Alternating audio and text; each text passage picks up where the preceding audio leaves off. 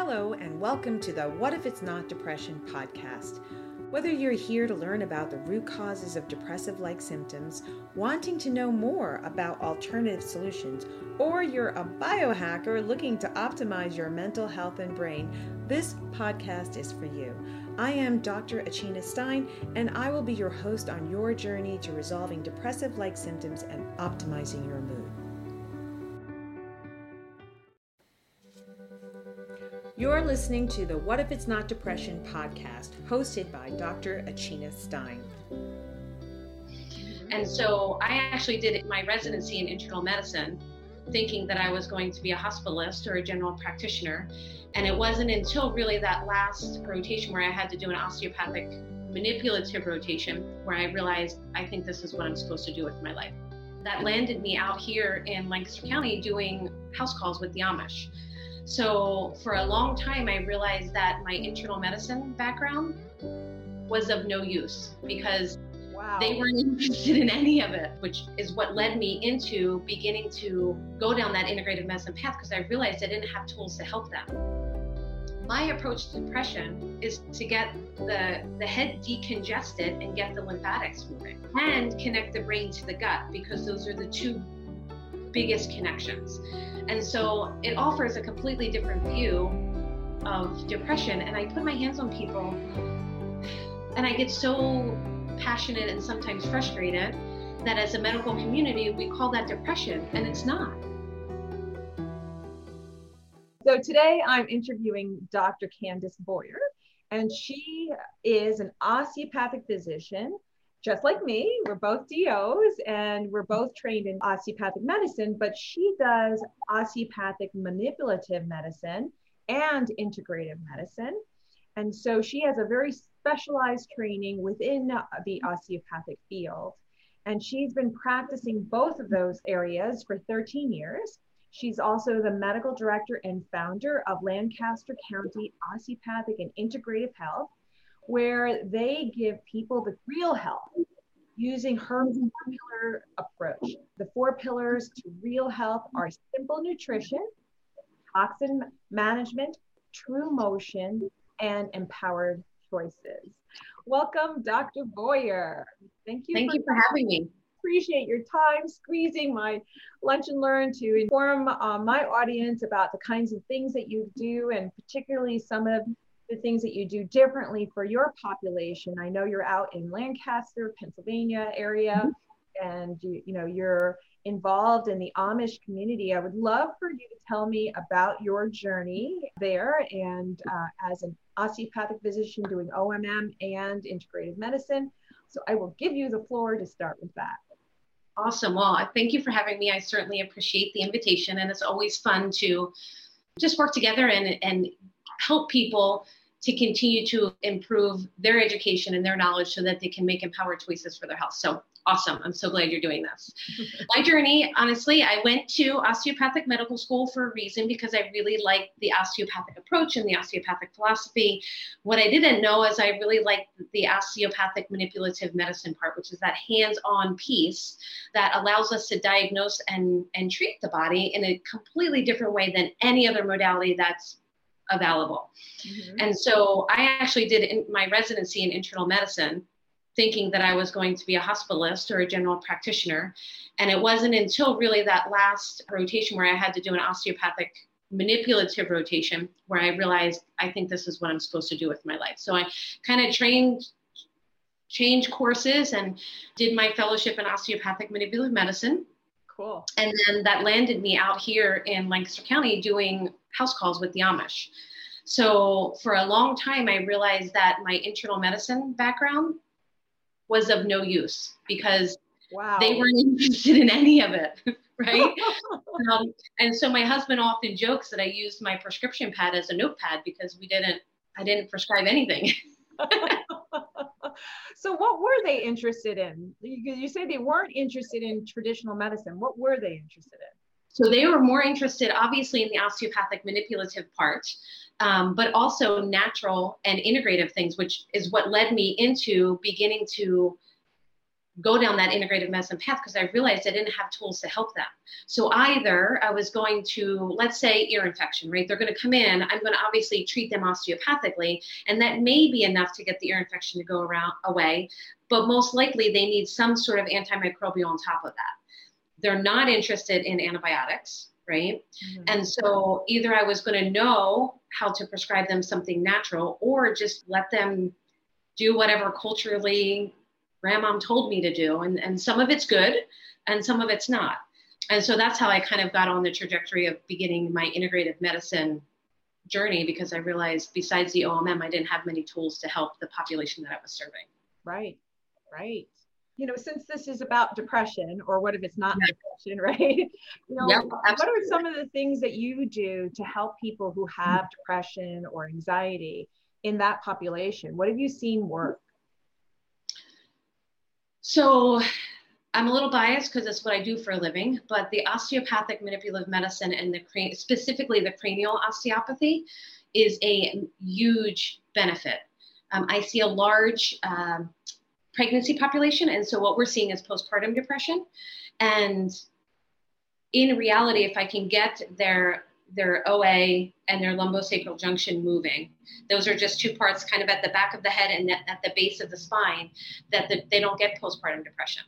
And so I have an osteopathic view of depression is me going by what my hands tell me, right? And so my hands are able to feel and assess something at a way different level than can, let's say, an MRI or a CAT scan or any of those things. And so I can almost always, I can put my hands on someone's head and know whether they have depression or anxiety, like this.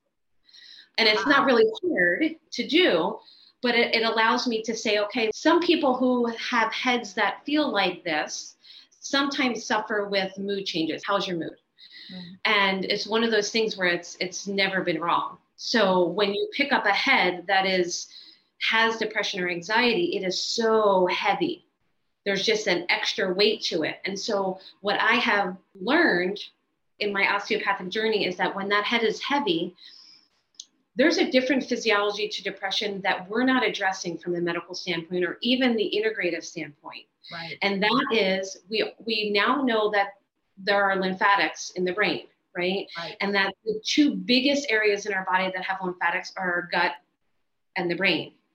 And when that head is heavy, what that means to me physiologically is that the cerebral spinal fluid is not fluctuating like it should. Right. And so what I tell people, the brain should be like a wet sponge, and there should be like a hole in the middle. That hole should be filled with fluid. The sponge should be wet and filled with fluid. And then it floats in a bucket of water.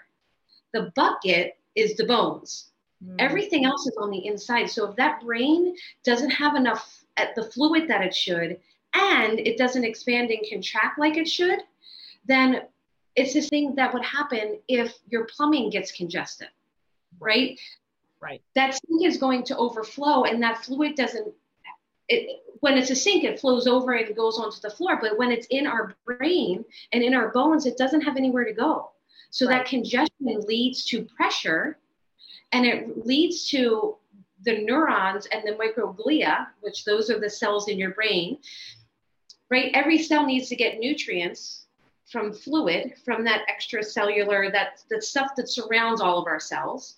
It gets fluid and gets its nutrients and the things that it needs, but then it needs to be able to take that stuff and get rid of it, right? So the byproducts of all of the work that cell needs to do on a medical level, like that cellular respiration, all that Krebs cycle, all that stuff that gets formed from that needs to go away, right? And so from an osteopathic viewpoint, that needs to get into the lymphatics and then get out into the rest of the body. And we know that the head and neck drain into somewhere around here, right, from the lymphatics. Correct. And so all that to say, my approach to depression is to get the head decongested and get the lymphatics moving and connect the brain to the gut, because those are the two biggest connections. And so it offers a completely different view of depression. And I put my hands on people and I get so passionate and sometimes frustrated, that as a medical community, we call that depression, and it's not. It's not. It's not. It's not. I know. Thank you. Thank you. I know. It's a huge pet peeve of mine, that we call something and just to attach a pill to it. Not that these medications don't work for some people, and certainly it's life-saving, but it's not the answer to every type of depression. Yeah. And there's always other methods that you can put in place to bring the body back into balance. And what you're talking about is decongesting the brain and removing toxin buildup, essentially. That's exactly it. And that's why when we look at that 4 pillars, for us, simple nutrition is obviously the number one thing, right? We got to get the proper nutrients in. But that toxin management piece, like, I find that it's the biggest piece that we don't understand as medical providers, and even as integrative medicine providers, because there are no markers, right? There are no lab work, there's no saliva test, there's nothing we can do to measure how someone's managing their toxins. And so what we tell people is managing your toxins is goes into and goes out of. Right? So minimizing the goes into, minimizing the toxins that you're putting in your body, but then maximizing your body's ability to get rid of these toxins. Right. And, I want to just clarify. You're right that there's no markers for that sluggishness, but if the markers that, we were trained as physicians to look at are like liver functions or, interleukin or cytokines or, cardiac enzymes and things like that, that by that point it's too late. It's right.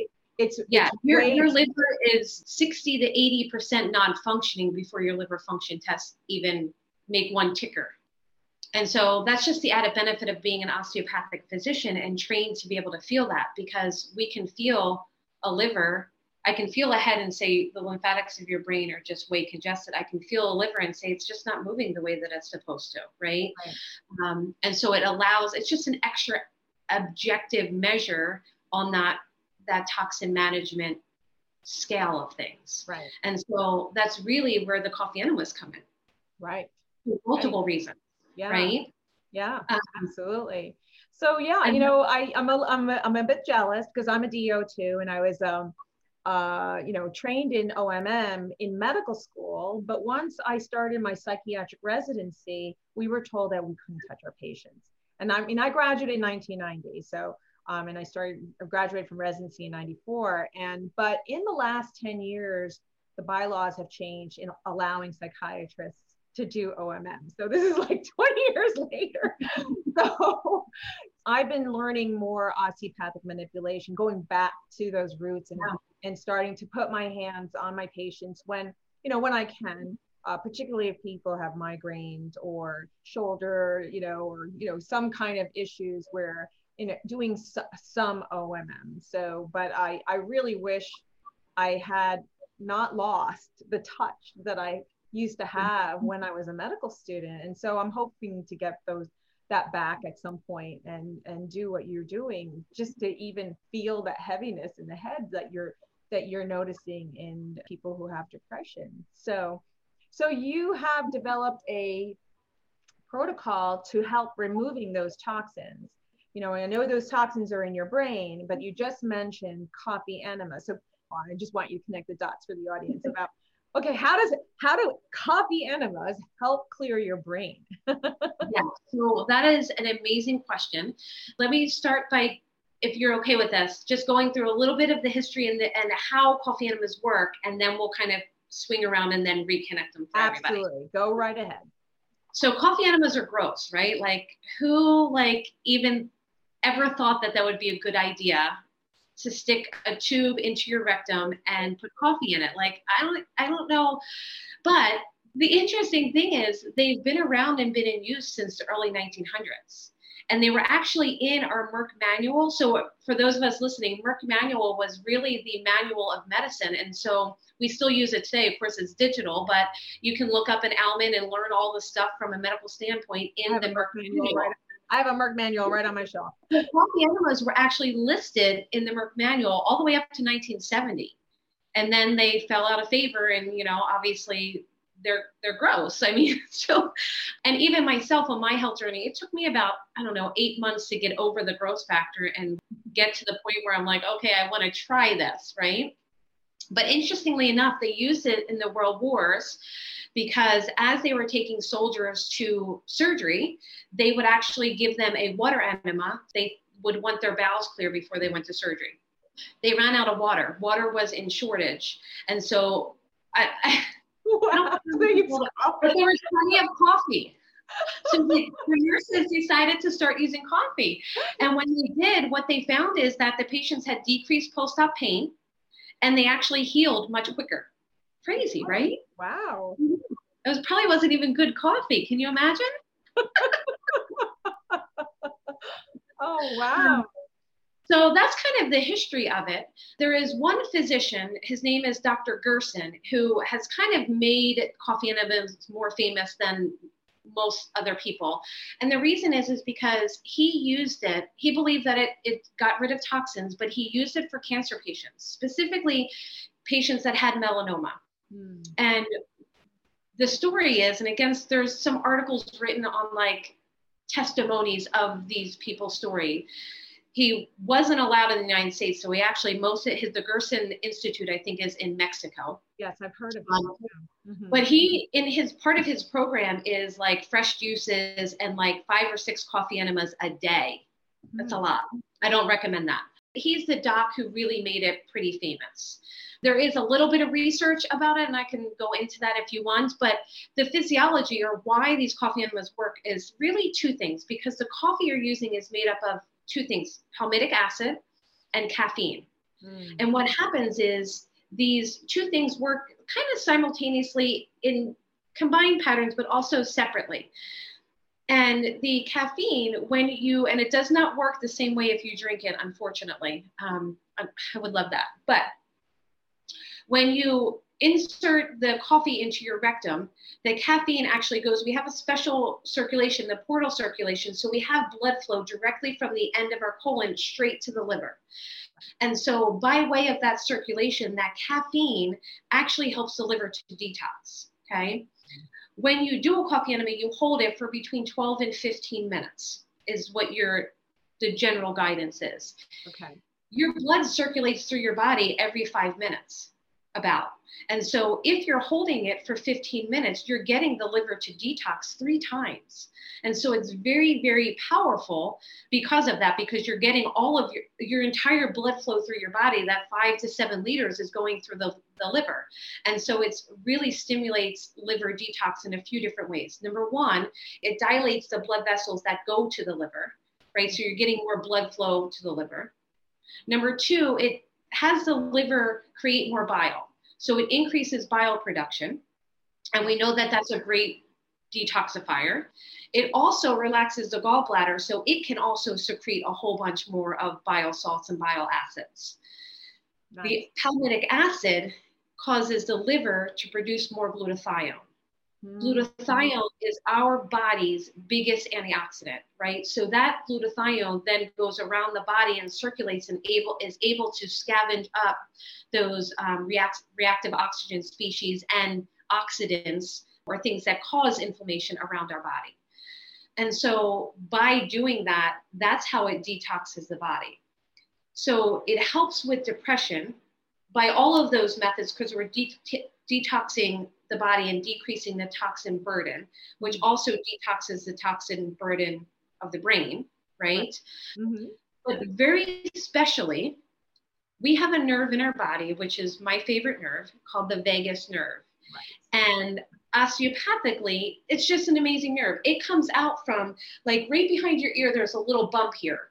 Right in between those 2 bones, that's where the vagus nerve comes out. It travels all the way down your neck, into your thoracic cavity, into your abdominal cavity, and it innervates almost everything in your body. Right. I know. I talk about the vagus nerve all the time.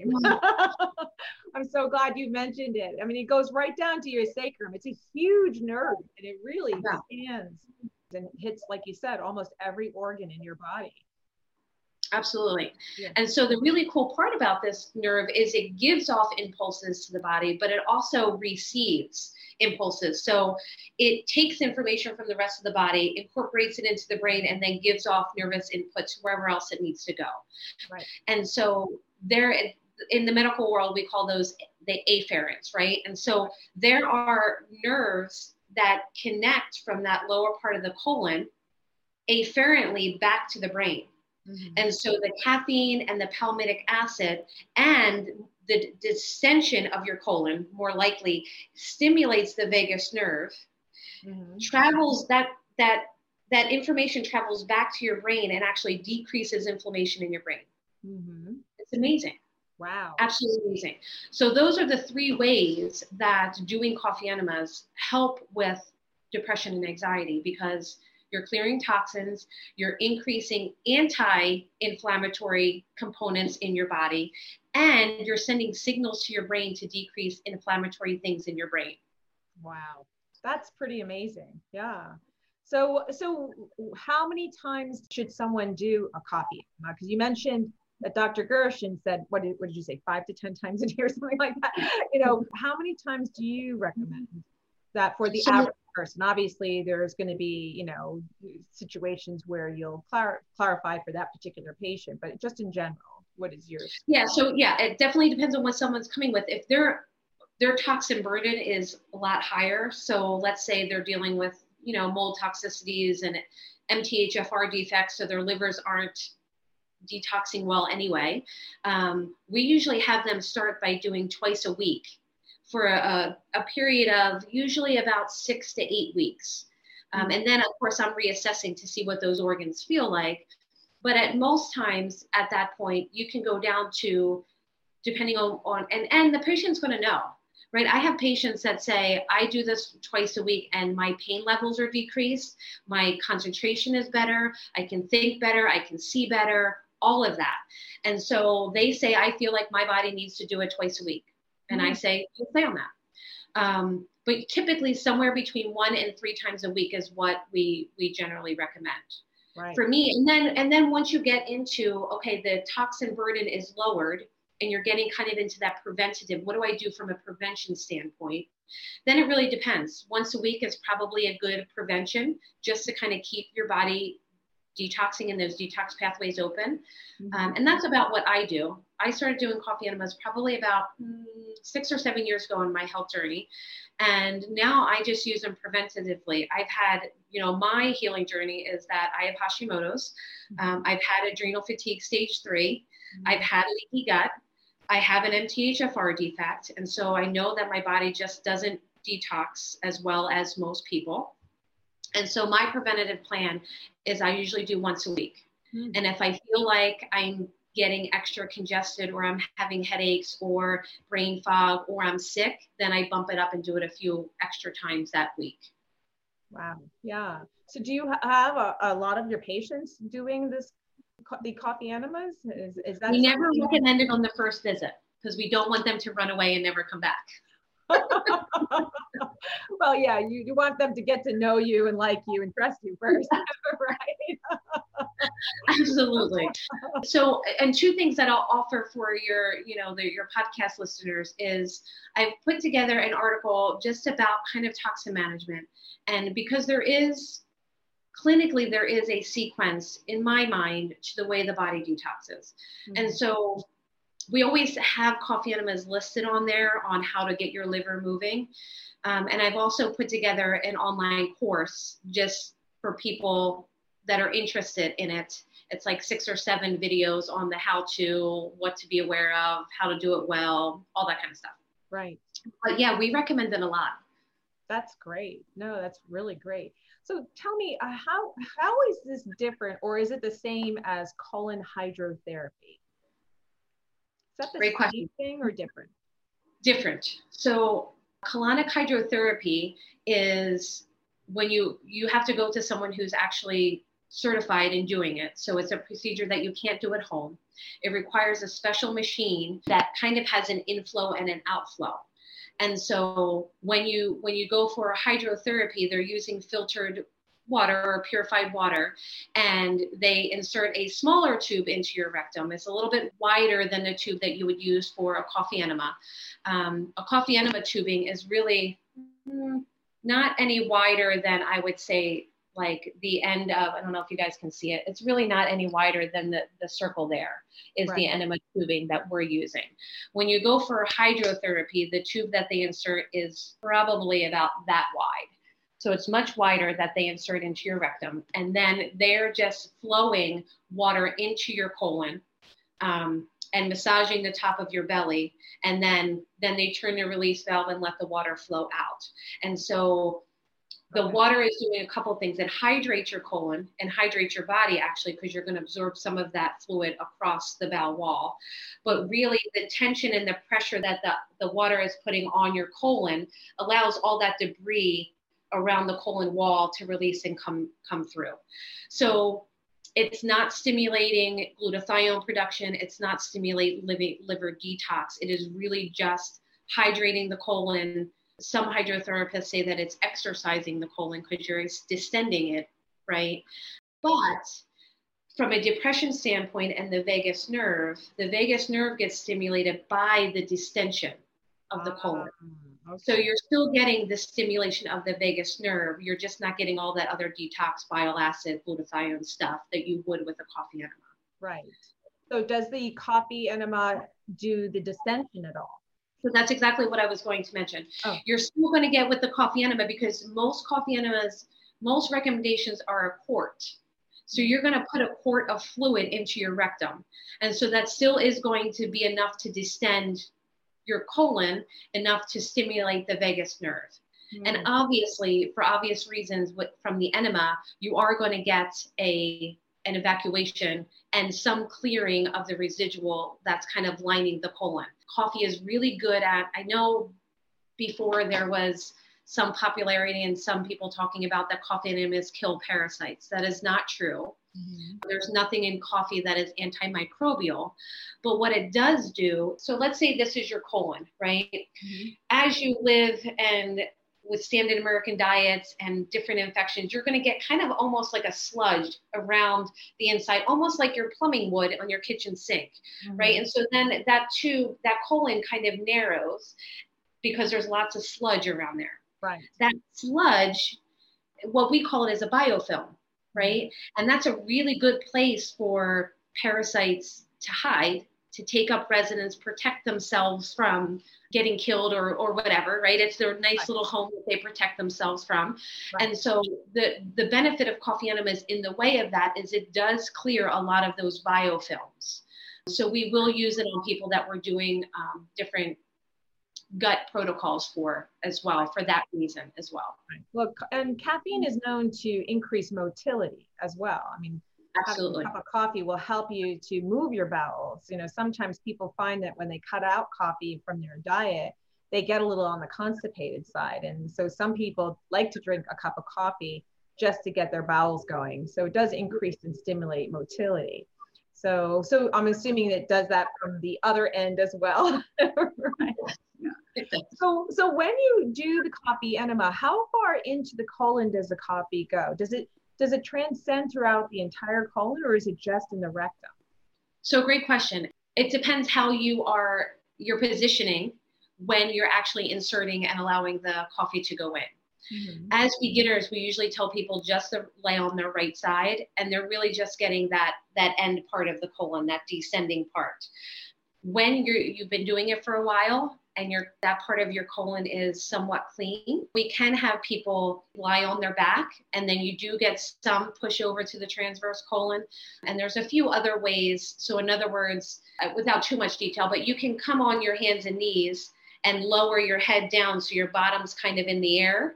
Right. And the fluid will run down your descending colon, and then you lay on your back and it'll kind of be in the transverse colon.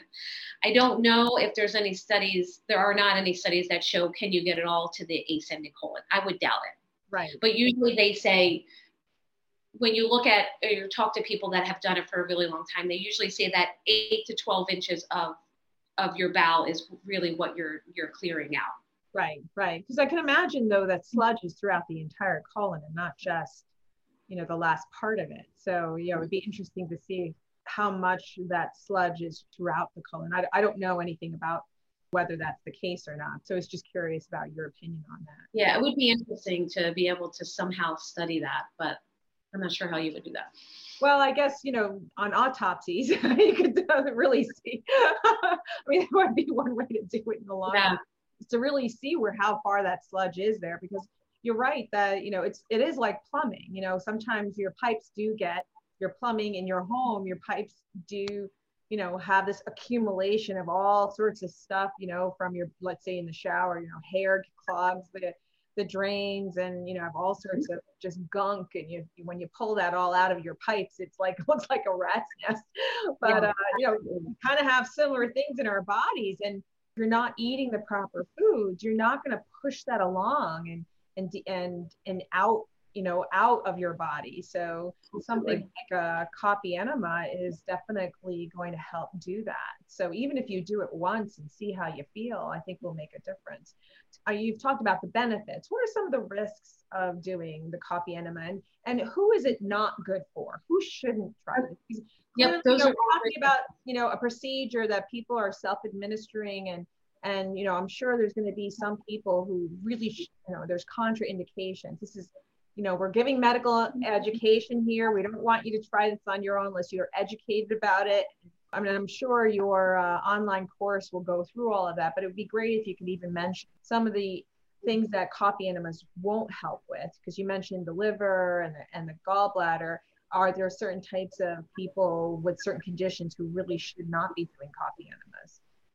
So yes, there are. And the few contraindications to doing it are really anatomical. So if you've ever had a fistula on your rectum, or you've ever had a punctured rectum or gut, if you have an acute inflammatory condition going on in your gut, like if you have a flare of Crohn's or ulcerative colitis, that is not the time to be doing a coffee enema.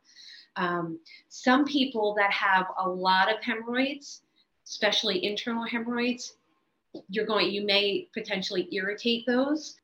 And then we say if someone has really advanced immunologic deficiencies, so if their immune system isn't really working as well as it should in things like advanced cancer diagnoses or even just immune deficiencies, those are people that probably need to check with a physician and make sure that it's okay, or do it under guidance, right? Typically, to prevent some of those things, we tell people you're only inserting the tube 4 to 6 inches, and that is it. And if you go to insert the tube and you meet resistance, don't push the catheter in any further, to make sure that we're not doing anything that we shouldn't be doing. Right. Now the tubes are silicone, they're not even rigid, so it's pretty hard to do any damage, but those are the people that we like to have very significant guidance over if they're going to do it. Right. If someone who doesn't live in your area wanted to do this, when you talk about that kind of guidance, is there some kind of an association or group where you can call and say, hey, I would like to do this coffee enema. Can you help me out? That's a great question that I don't know the answer to, actually. I wish I did. What comes to mind are certain patients that might have had like a colon resection. I'm wondering if they, if they've had colon resections, or if they've had gastric bypasses, any types of surgeries in the gut. Probably gastric bypass should be okay, but the colon resection, I don't know, so, or endometriosis, or, those kinds of conditions that are all in the lower abdomen. Would even endometriosis be benefited by something like coffee enema? I think it could be, because it's going to, one of the big things with that is just the inflammation that's in the pelvis, right? And so that coffee enemas are going to help with decreasing this. What I would say is, if someone has a large toxin burden and they do a coffee enema, you may have to give it a couple of times before you make a decision whether this is something for your health journey or not. And the reason is because you can feel like absolute crud after you do your first couple of enemas. And the reason is because if you're that toxic and you are doing this procedure to decrease your toxins, you're also going to circulate a bunch more toxins that your body can't quite get rid of, right? And Right. so you can have a Herx reaction by doing coffee enemas. And so typically I tell people, if you're going to start, and be brave and start one, I usually tell them to do it on a day that they don't have anything to do, and make sure they have a good hour that they can actually just rest afterwards. Mm-hmm. Because you may actually feel, and the first time I did it, that's exactly how I felt. I felt like I was going to vomit. I felt like I was nauseous, and I literally laid down and slept for about 45 minutes after. Yeah. Now, that was a long time ago, and I've learned a lot of things since. Like, one really great tip is to take a binder. I was just going to ask you that. Yeah. Do you follow up with binders after? And what kind of binders do you use? Great question. So you can use the cheaper, easy ones, not the expensive, better ones. And let me explain that. So binders are usually made up of carbon, right? And so things like activated charcoal, the reason why they work is they're made up of a carbon. And so they have lots of little arms that can bind to things. And so carbons are great, but activated charcoal, the challenge with those is the carbons are so big that when we take them, they only stay in our intestines. They only stay in our gut. And so they're only going to detox what is in the gut. And so other different binders, actually the carbon chains are much smaller, and so they get to the cellular level. Those are obviously way more expensive. They're great products, and we use a lot of them for a lot of our patients. But for this instance, taking something like activated charcoal capsules, like somewhere between 2 and 3, about a half hour before you do your enema, and then right after you do the enema, take 2 to 3 more, because everything that you're going to detox is going to be really in that intestinal level anyway, right? Because your bile salts that the liver is producing are back in the gut. And so taking something like activated charcoal or chlorella or even the bentonite clays, all of those are completely appropriate. Right, great. Yeah, and just to be clear, you take them orally, not yes. We want to be very clear about that.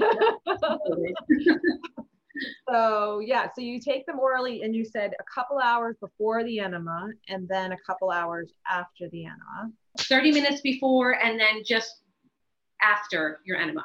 Oh, okay. So much sooner than that. Okay. Yeah. And how would you time your meals around that? Great question. I usually tell people to again, if they're going to give it a try, do it in the morning, because the other thing, it is caffeine. And the caffeine, depending on what coffee, there's multiple different coffees you can use for coffee enemas, right? Mm-hmm. Who would have thought? And so depending on the type of coffee you're using, tells you how much caffeine is in that particular coffee. And so you still want to do it in the morning because there's still caffeine in it, and it may make you feel a little wired and wake you up. And so doing it in the morning is probably the better option. And I usually say, I like to tell people to give about an hour before you have a meal, to kind of allow your body to reset for a short period of time. I don't know if there's any real hard and fast guidance to food after a coffee enema. So for instance, for now, I do it once or twice a week, like I said, just right before work. Mm-hmm. So I do it in the morning, I come to work, I have no issues. But the first couple of times, you might want to make sure you have access to the bathroom for a few hours after your coffee enema.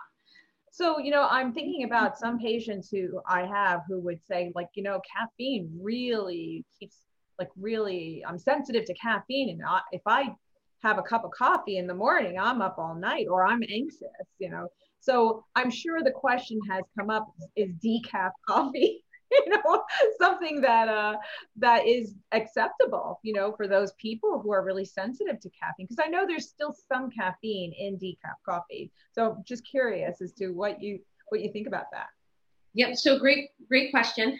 Let me back up to say that this is not something that you use like Maxwell House for, or mm-hmm. Folgers, right? You do not do that. You want to use at least an organic coffee, and the lighter the roast, the more caffeine is in it, right? And so you really want to get something that's really not roasted. And the reason is because you are causing, when coffee beans are roasted, you do cause a little bit of advanced glycosylated endpoints, right? And so the purpose of doing coffee enema is to detox yourself. So you don't necessarily want to use the coffees that are dark roasted. Okay. Right. That being said, I suggest buying actually coffee enema coffee. Okay. And the reason is because they have different kinds. So we usually start people with a medium roast and then go to a light roast and then go to an ultra light roast because that has the highest amount of caffeine and palmitic acid. The problem with decaf coffee is you need to make sure the way that they're extracting the caffeine is a chemical process. Right. So you can't just buy regular old decaf because then it's going to be loaded with toxins. And so if you're going to try a decaf coffee, we typically recommend, even for drinking, is something that is Swiss water pressed, right? And so that means that the caffeine is actually taken out by a water process and not a chemical process. Right. So that would be number one. But so glad you mentioned that. I'm kind of playing the devil's advocate because I know what you're doing. Absolutely. I'm sure these questions come up all the time for you. Yes, absolutely. And so we typically would rather someone, if they're sensitive to coffee, instead of using decaf coffee, which you're not going to have as obviously the caffeine effect and you're not going to have as much palmitic acid just from the processing of it. We typically tell people to start with the medium roast and use half the amount of coffee. And so typically when you do a typical recipe, it is 3 tablespoons of coffee to 1 quart of water. Okay. So for our patients that are a little more sensitive, we usually start them with 1 tablespoon of coffee in a quart of water and see how that goes. Mm-hmm. And most people that are even sensitive to coffee are able to tolerate the coffee enemas, except one condition. And maybe I should have mentioned this with the relative contraindications. If someone has histamine intolerance, because we know that coffee is a histamine producer, right? That if you're sensitive, not in a way that I'm awake all night, but sensitive in the way of a histamine reaction, whether you get tachycardic or itchy or rashy or blow up and become red, then typically we would work more with the binders and castor oil packs and things like that, as opposed to using coffee enemas right off the bat. We try and get those mast cells a little bit more stabilized before we do the coffee enemas. Got it. Yeah. So you give mast cell stabilizers first or do other things first to sort of bring down the histamine reactions. And yes. So, and sometimes we have patients even do well with a histamine blocker prior to their coffee enema. So if they take 2 quercetins, a half hour, an hour before they do a coffee enema, they find that they don't have the histamine reaction to the coffee. Because I would imagine in the long run, it would cause a reduction in mast cell reactivation, right? I could imagine that. But it's almost like a Herxheimer's reaction in a histamine way. So that makes total sense. Yeah. Excellent. So and the real benefit of these things is they're cheap, right? Like I find that in functional integrative medicine, we have great tools, we have great diagnostics, and we have great supplements, but they all cost money. Right? A coffee enema kit, to buy a good one that is stainless steel, is $80 and it comes with coffee. Then it's just a matter of buying coffee and you're able to really benefit someone's health journey with $100 as opposed to on and on and on and on more supplements and things like that. Right. Yes. It's a one-time kind of thing with the exception of buying the coffee. I'm mindful of your time. I know that you have patients the rest of the day. Now you've got to get something to eat too to sustain yourself.